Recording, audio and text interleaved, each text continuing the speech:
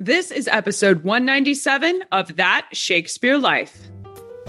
Today's episode is brought to you by Experience Shakespeare, the membership area here at That Shakespeare Life that offers digital history activity kits that work like science labs for Shakespeare history. Learn more at cassidycash.com/member and stay tuned after the episode for even more details. Hi, I'm Alan Odinson, director of Odinson Archery. Another great method for studying the life of William Shakespeare includes listening to this. It's That Shakespeare Life with my friend Cassidy Cash.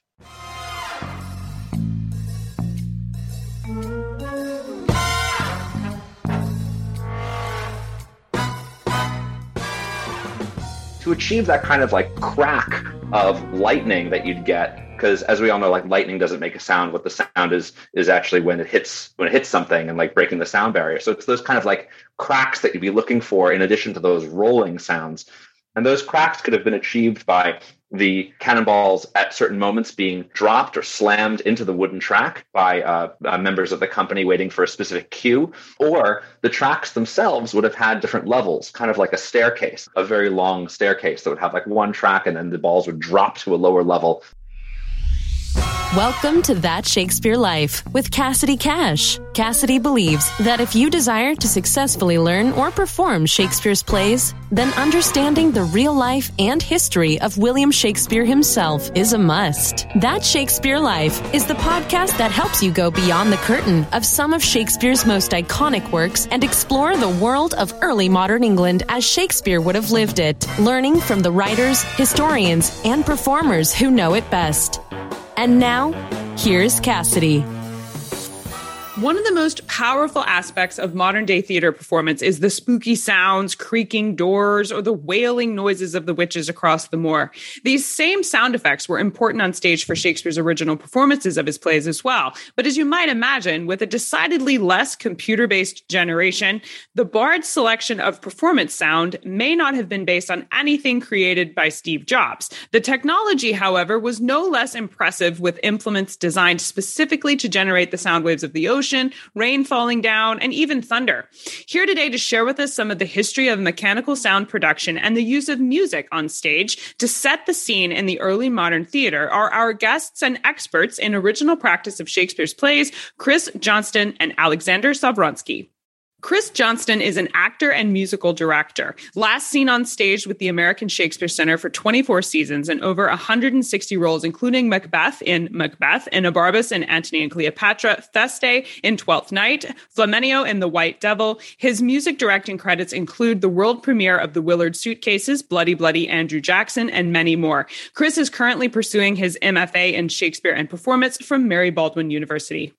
Alexander Savronsky is an actor, musician, and composer living in New York City. His career includes creating music and sound, as well as performing in various Broadway, off-Broadway, regional, and international productions. Alexander holds an MFA in classical theater from the Academy for Classical Acting at the Shakespeare Theater of D.C., where he has taught workshops on how Shakespeare utilized music and sound in his plays to connect with his audience. He has also taught that workshop in many other theaters and colleges and universities around the Northeast. You can find him online at links we'll make available in the show notes.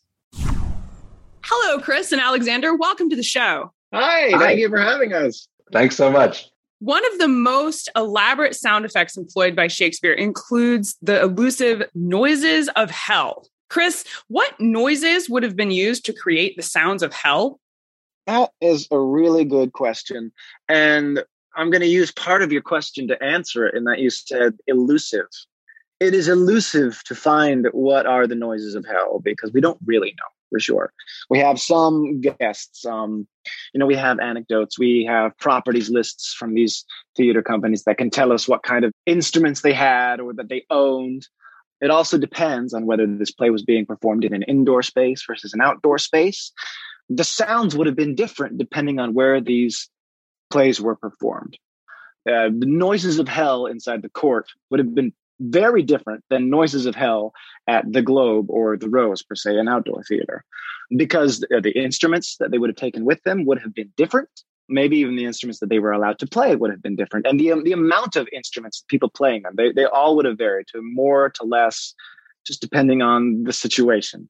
And that answer will kind of answer every question that I have moving forward, is that It depends on where it was, and we don't quite know, but we have some guesses, and that's what I'm going to give you.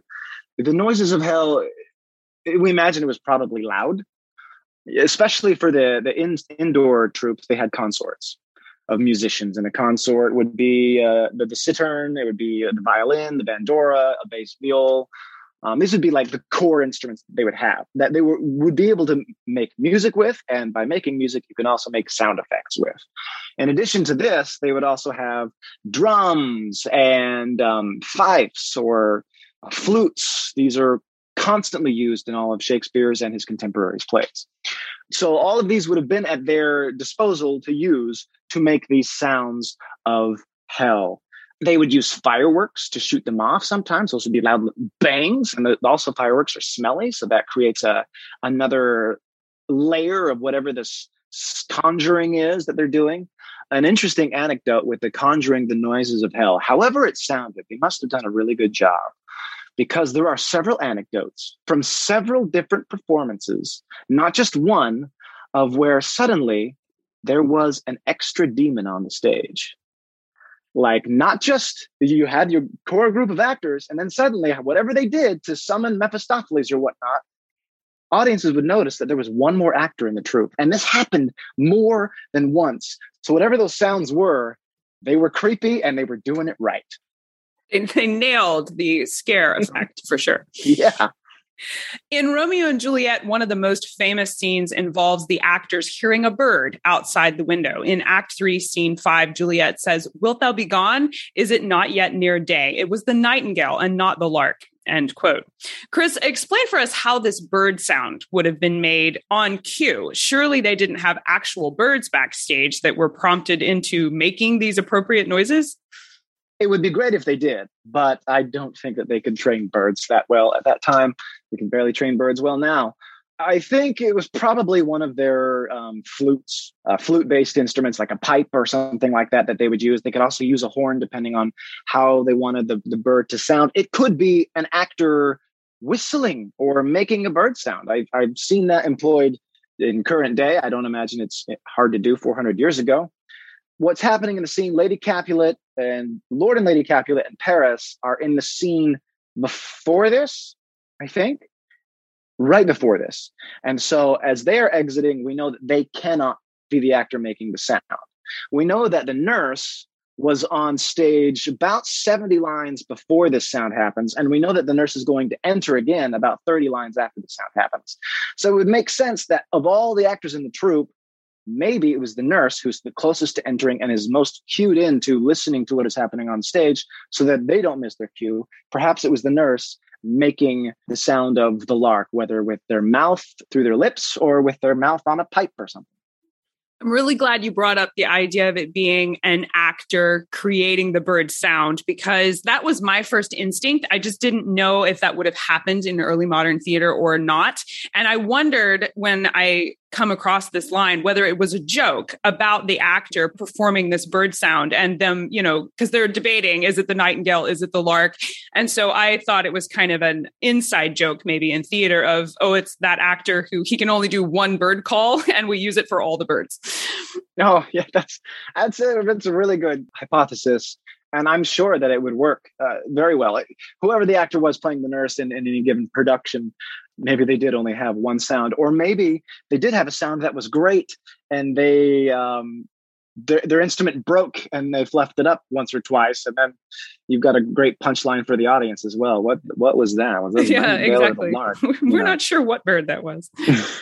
There's a lot of instances in Shakespeare's accounts with actor musicians where the actor will like apologize for their voice or things like that. So there's even in some plays that predate Shakespeare, there was a real awareness of the musicians even on stage that would be used to like start the interludes between acts. So the idea of like breaking character to talk about like the larger actor musician world and to be able to say, let's step out of character and comment on the play to the audience is certainly something that was available in the context of that period. So yeah, I don't think that that would be a choice that would be entirely out of line at all.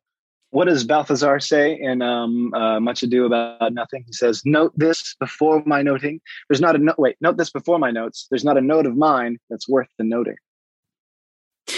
This whole concept of breaking the fourth wall, we like to think we invented it, but Shakespeare was doing it well before we did. Oh, yes. In addition to what we just talked about for the bird sounds, there's also the possibility that there were these little clay whistles in the shape of birds that have been around for hundreds and hundreds of years. And you basically can put water in them and blow into them.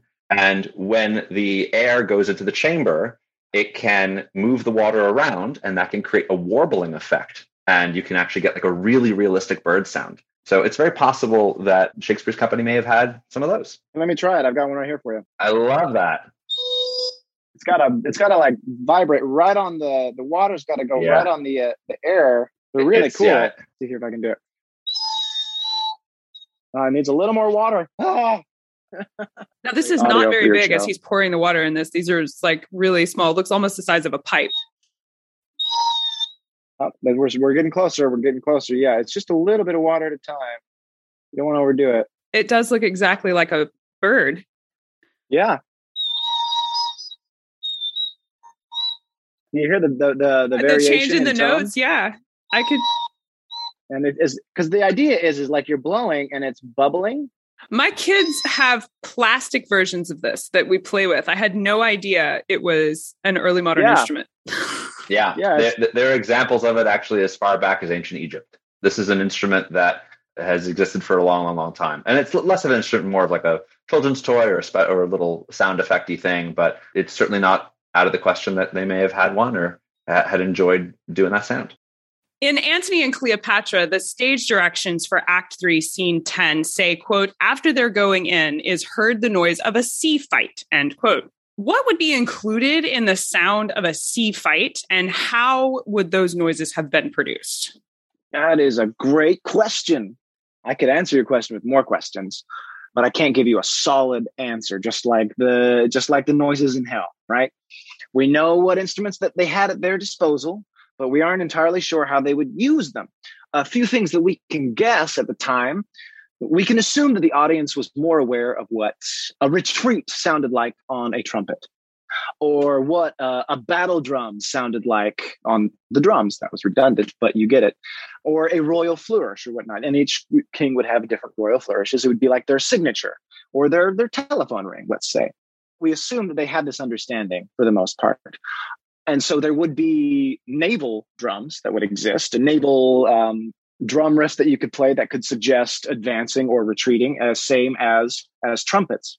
They would understand what these tuckets were based on their experience of who their audience was. And so the war drums could have been any of these identifiable tuckets or flourishes. The thing about Antony and Cleopatra, written in 1606, it's right on the edge of indoor Blackfriars purchasing. So it was performed outdoors, and then later it was performed indoors. So it would have shifted. But that play is at a point in Shakespeare's writing where the images are so vibrant that I imagine that there was a little more musicality to what this war sounds would have been than just the kind of hack and slash drums and sword clankings that you would get in one of his earlier plays like Henry VI, Part 3. We've identified ways to make the sound of thunder for Shakespeare's plays, but in The Tempest, Act 1, Scene 1, the stage directions specifically call for lightning as a sound, which surprises me because I think of lightning as being visual as opposed to a noise. So what would have been used to create the sound of lightning? That is a great question. I try. Yeah. Alex, you had something really interesting something about thunder. Is that it? Yeah, so generally the sounds that were employed for storms a lot, and this is for the indoor and the outdoor theaters, were these things called thunder runs, which are basically these wooden troughs that existed in the heavens, in that space that would have been above the playing space in the theaters. That was a space where other actors or stagehands or other people and other members of the company could actually go out of view of the audience and either and create sound effects, or even in certain cases, like lift and lower other actors for suspension and things like that in some early plays. But in this case, these thunder runs would have been employed with cannonballs of various sizes, it seems, to create different tones. And those, when used on a wooden track basically would create this rumbling sound, and the heavens themselves, that room, would kind of serve as a large echo chamber. So for the audience underneath it, it would sound like this large booming thunderous roll going on above their heads, which I can only imagine if you're in the outdoor theaters when that was happening. You can't imagine but like some people lifting up their hands to wonder if it's raining or going to. It seems like it was quite an effective effect. It was used in the indoor and outdoor theaters. And to achieve that kind of like crack of lightning that you'd get, because as we all know, like lightning doesn't make a sound. What the sound is actually when it hits something and like breaking the sound barrier. So it's those kind of like cracks that you'd be looking for in addition to those rolling sounds. And those cracks could have been achieved by the cannonballs at certain moments being dropped or slammed into the wooden track by members of the company waiting for a specific cue, or the tracks themselves would have had different levels, kind of like a staircase, a very long staircase that would have like one track, and then the balls would drop to a lower level and continue. And those drops could give you really nice accents. There's actually a theater in London, the Bristol Old Vic, that has still a working thunder run. And there's a beautiful video online that you can easily find if you're interested in seeing and hearing how they worked. An interesting thing with thunder is reading through journals and accounts of people at the time mentioning lightning and the sound of lightning, not on stage, but just experiencing storms. They would refer to the sound of lightning as horns, which is strange to me because, as Alex just mentioned, I hear cracks, that crack of the sound barrier. But it's strange how multiple people write about a horn representing lightning. And so I wonder if that could be part of the experience of the theater, that when we're doing these thunder runs, to accentuate the lightning, making it something different, a crack with a horn or something like that, just filling the oral space a little bit more with something different. We also had, in Shakespeare's time, horns were a little different than what we think of today. I mean, in Shakespeare's time, there was an instrument called a cornado, which was basically the modern equivalent of like kind of a trumpet, that kind of a sound, but it was very, very high. It could achieve very high pitches. So I can imagine with like the lower sounds of a thunder run, with that being layered with like a high pitch on a trumpet or a cornado, could be really quite effective and disturbing. Also, just to throw this out there, because this is something that I was surprised when I learned it a while back, is that what a lot of people think as an early theater effect of like the thunder sheet, these large metal sheets that a lot of theaters or people will like rattle backstage to create that kind of rumble, those were actually not in use until the 1700s in England. So Shakespeare was not employing those, which actually surprised me when I first heard about it. So it's really about the thunder runs, those metal, the wooden tracks with the cannonballs, rather than like a metal thunder sheet. And thunder sheets are weird.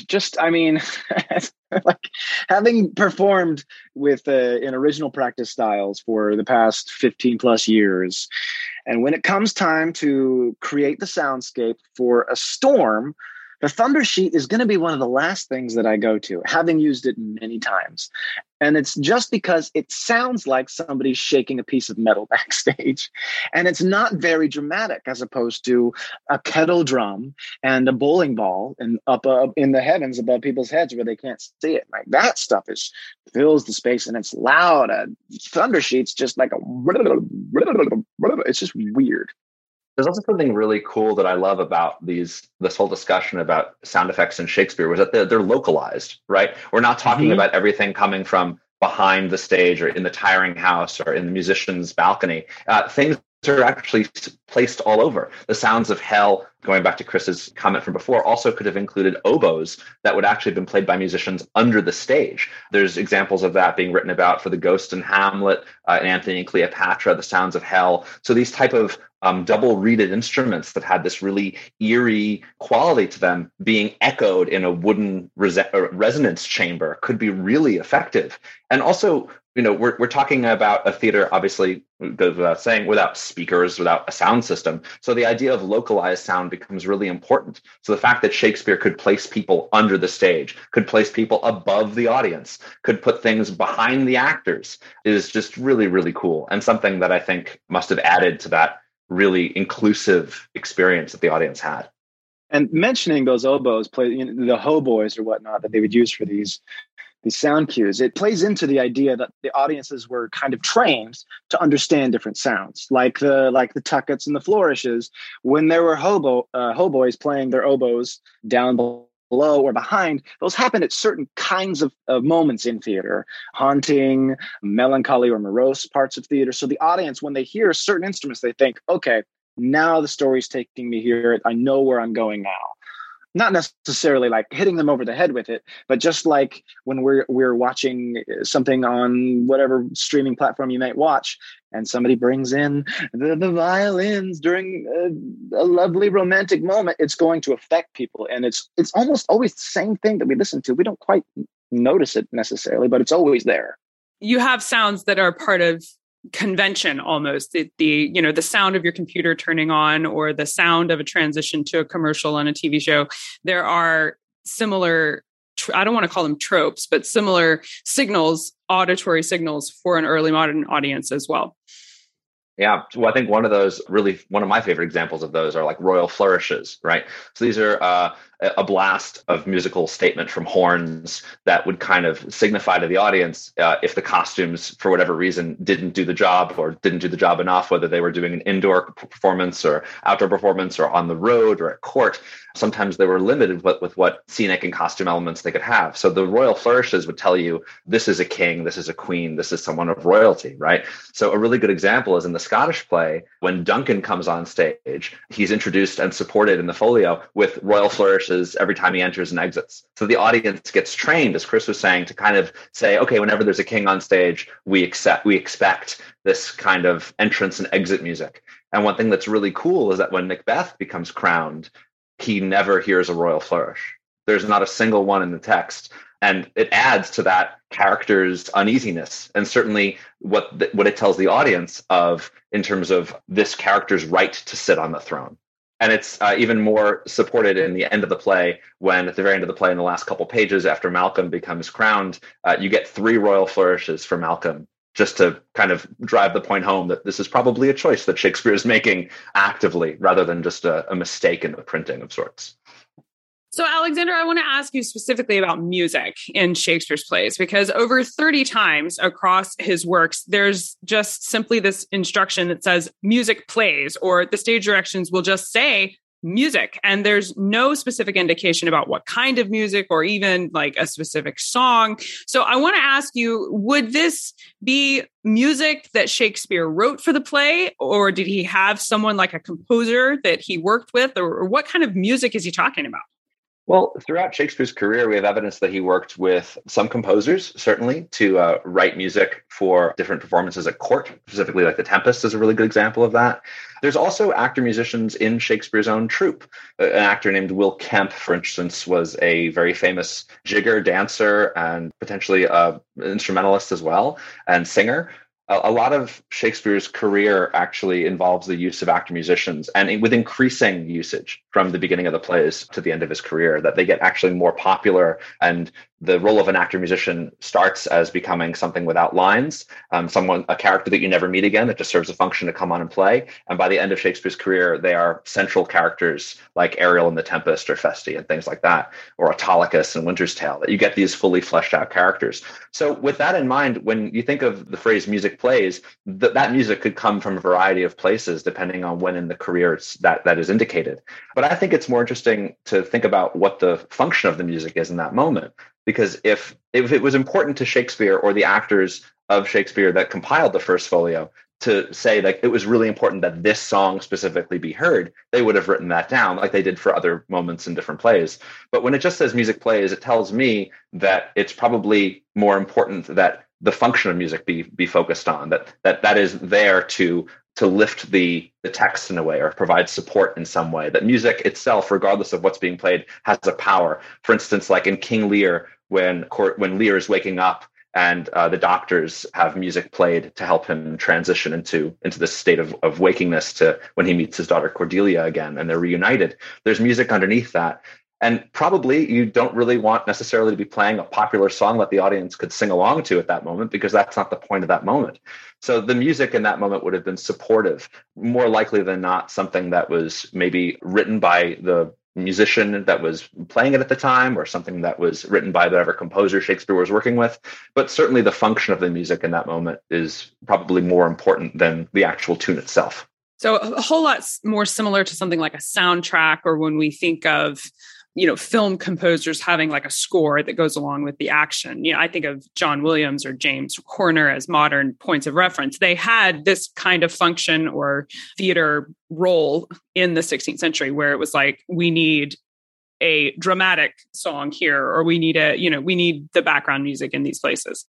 In some cases, yeah, it wasn't, I would say, as widely used as film scoring is now, or even theatrical underscoring is now. But certainly there's definitely evidence, as in the examples that we've talked about, of moments where there is a scene that continues with important text that needs to be heard, and there's music being played underneath it to support that. Sometimes that could, be utilized in certain ways. Absolutely. Now, you mentioned popular music, and I think of things like ballads or folk songs from the 16th and 17th century. Do we know of any instances in Shakespeare's plays where he did use popular songs to advance the action on stage during a production? Yeah, we do, actually. This is one of my favorite things to learn about and to talk about. I love it. Kind of the way that we have started using a lot of jukebox musicals in modern theater. Shakespeare was doing that hundreds and hundreds of years ago. A really good example of this, there's examples of this in many plays, but one of my favorites is in Twelfth Night, when there's the scene where Andrew and Toby and Feste and Maria are all singing and dancing and having a grand old time and drinking, and then Malvolio comes in and shuts down the party. All the songs that they're actually singing in those scenes, when they're all singing together, are all ballads that would have been popular during Shakespeare's time, during the time that those plays were performed, which to me indicates that is an invitation to the audience of inclusion. Because in the world of Shakespeare's performance without a fourth wall, that is an environment where the audience is free to participate in various ways. And certainly by having a song that you're actively knowing that the audience knows, that's in my opinion, just an invitation for a sing-along. And certainly with that idea, it really helps the moment, those moments in that play. For instance, if you get the whole audience joining in song and part of that party, then when Malvolio comes in, he's not just shutting down the party on stage, he's shutting down the party in the whole theater. And now you've created an environment where the audience is just as annoyed at Malvolio for shutting down the party because they were part of it. They shut down our fun, not the fun we were watching someone else have. So it allows the audience actually to be more complicit in the next bit of action that happens against Malvolio because we were part of the fun. So the use of popular song is not just for entertainment purposes, like to say like, oh, wouldn't it be fun if they just sang along here, or if we had like a song everyone knew. It very often is used actually to bring the audience into the story, and in a way that allows for more connection to the characters and more connection to the action on stage to actually advance the story and the audience's experience. Shakespeare also used popular songs in a way to connect the audience not only to the present, but also to the past. In the Willow song usage in Othello, Desdemona describes her experience with the song and her relationship with the song as being one kind of from her childhood. She says that her mother had a maid called Barbara or Barbary, and she used to sing this song. So it seems like it's a song of like an older generation. And for that song, this Willow song that's included that Shakespeare has Desdemona reference in the play and sing a little bit of, that's an actual song that had been published and was popular. And when I say published, I just mean published as a broadside ballad about 20, 30 years before Othello premieres. So this would, in essence, had been a popular song of the last generation. So when Shakespeare's audience is there watching Othello and hears Desdemona reference and start singing this song from her childhood, it's very possible they had the exact same experience with that same song, thinking that it was from their childhood as well. And suddenly you're making a connection to the character on stage. Rather than watching them have an experience, you're having the same experience with them. I know we would also love to dive in and explore this further and learn more about not just the popular ballads, but the sound effects and how they were used on stage. What are some of your favorite books or resources you can recommend we start with when we want to learn more? First two that I go to is Shakespeare and Music, David Lindley. It's great.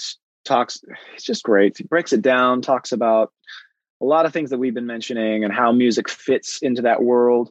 Another song is the Shakespeare Songbook by Ross Duffin. A great resource to get an idea of what melodies could have sounded like. when they were performed on the stage, or what they could have sounded like instead of what we think they were on stage. Meaning some songs we don't have the exact melodies to. And so Duffin has done his best to assume a popular song of the time that melody could have been, or that rhyming structure could have worked toward. And then the third one that I really like, and it has nothing to do with music, but it's the Bedford Companion to Shakespeare. It talks about life in England during this time, and what it was like for the printers to print these papers, and what it was like for the clothes that people wore. It's a really great in-depth read on understanding the mentality of people around the area, or how they would start to get their mentality based on the circumstances around living life. And I just think that's a great way to try to approach what music would have been when people are living in a certain way. I mean, music represents how people are existing in a certain time, or how they're feeling. And if you have a better idea of what their day-to-day is, you can maybe have a better idea of what they're writing about, or why they're singing about what they're writing about. To piggyback on that, I love also the Shakespeare Songbook by Duffin. I think it's a wonderful resource. The other thing that it does for me is the index of it makes the reader acutely aware of all the references to music that are not necessarily as obvious. That you might realize by going through the index in this book that there might be a lot of musical references where characters are just using it as text, and you don't realize that they're quoting a song lyric, because we don't have the same relationship to that music that we do now, obviously. So it's a great book that will kind of explode a lot of the plays and realize that there's a lot more music in them that is not sung, that is merely referenced, that can only enhance the experience of the play. I can only imagine what would happen if the modern audience knew that there was a moment where someone's like quoting a Beatles song, and that makes the audience having a reaction in the same way that Shakespeare's use of it will. But when we've lost that experience with our connection to those original songs, then we lose a bit of the author's intention. So this book is great to kind of uncover that.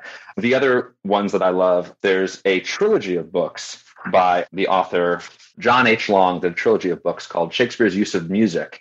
And they're broken up into 3 different sections: the comedies, the histories, and the tragedies, I believe. It's a wonderful, really in-depth discovery of different varieties of usage of music in the plays. There's also by Naylor another book called Shakespeare's Music, and it's kind of similar to the Duffin book in the sense of trying to kind of connect a lot of the tunes with an original, or as close to they can, an original tune to the songs in the plays. Another helpful resource in that world. And as far as the special effects and things like that we talked about today, one of my favorite books in that department is by Bloomsbury. They do this book called Shakespeare's Theatres and the Effect of Performance. And it's a book that has a lot of essays by a variety of people, edited by Tiffany Stern and some other people. The Ardent Shakespeare puts it out, and it's a really great in-depth look at not only the physical performance effects, like special effects like blood effects and things like that, and sea battles and fight scenes, but also some of the special effects that would have been utilized sonically as well. Those are excellent resources for sure. Thank you so much for sharing this with us. We will put links to these resources, as well as some of the visual content, like that video from the Bristol Old Vic and others that you can see in the show notes for today's episode. So make sure you jump over there to see that. Alexander and Chris, we ask everyone this next question here at That Shakespeare Life, and that's, what's the one book you would take with you on a deserted island? My friends in England tell me I'm supposed to allow you the complete works of Shakespeare and a copy of the Bible. So this choice would be in addition to those. Ooh, I'm going to have to assume and hope and pray that I have some sort of instrument with me, because as any composer will say, like, it needs something to play. I was expecting at least one of you to suggest that you would fashion an instrument out of the books. I was. I mean, I guess brilliant. That's pretty good. I guess you could make some type of percussive instrument out of a book, I guess. But assuming that I have some type of instrument, I'd probably bring along some type of complete works of Bach or something like that would entertain me musically as well. Certainly, instrumental music is as large a part of my love as literature is. So something with sheet music would probably do it for me. That's great. Even if you couldn't play it, you just look at it and be tempted, or you'd craft a piano out of coconuts or something. I guess so. I mean, I'm assuming we have a lot of time. You could pull out your 16th century actor skills and whistle Bach on the. There you go. There you go. Is that the Nightingale? No, it was Bach. Come on. Yeah, I don't know what book I really don't know what book I would take. there's a lot of good options. I think I would take something like, it would have to be a complete works, because then I would have more than one title to read, which is good. So like a complete works of Poe or something like that would be great. It's different than the Bible and just a little light, uplifting reading for your. Well, what am I going to do when it's Halloween and I'm on a desert island and I have nothing spooky to read? You got to be prepared. I see. I guess I could read Macker's Double Toilet and Trouble or whatnot, but you'd be well set up there. Both of you had. I think I could give out awards for most inventive desert island choice for sure. So what's next for you guys? What are you working on now that you're excited about? Right now, one of the things that I'm doing that I've really been enjoying lately is teaching a lot of music. I'm a multi-instrumentalist, and I've been really enjoying helping other people via Zoom or in person, learning a lot of instruments. In addition to that, professionally speaking, I'm doing a lot of music direction, helping other theater companies with music that they've written for their projects, help them flesh that out in other ways. So there's something really, really lovely right now about not really focusing on my composition and just kind of being in service to either someone else's work or helping someone else find their way with a new instrument. I'm really enjoying that right now. That's lovely. I myself am also teaching music lessons for the first time, and it's great. You know, I've been performing for almost 2 decades now, and I've stopped to go back to school and get a master's in what we basically just talked about. And now I'm teaching lessons on the side, and it's lovely to be able to share. Like Alexander, I'm a multi-instrumentalist, so we're doing all kinds of different instruments, and it's really challenging and rewarding. I'm also working on a project where I will be releasing the volumes of Shakespeare songs with as close to the original melodies as I can come up with a little bit of like a modern twist. But I mean, the original melodies and then modern instruments is kind of what I want to do. The first album, Festi, is almost done, and I should have that out probably in February.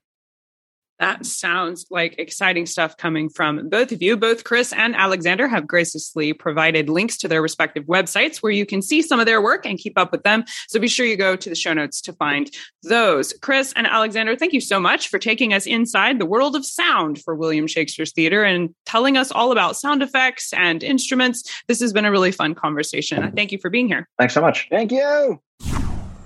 That's it for this week. Thank you for listening. If you enjoyed our show, be sure to share it with your friends and family that might like to explore the 16th and 17th century England as Shakespeare would have lived it. I'm Cassidy Cash, and I hope you learned something new about the Bard. I'll see you next week. Bye-bye.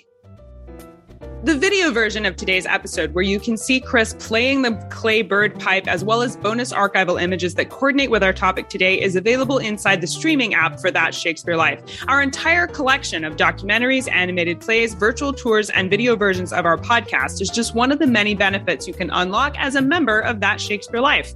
Our membership area features digital history activity kits that walk you through how to play games from Shakespeare's plays, cook recipes popular in his lifetime, and complete crafts like making your own iron gall ink or creating your own Tudor soap.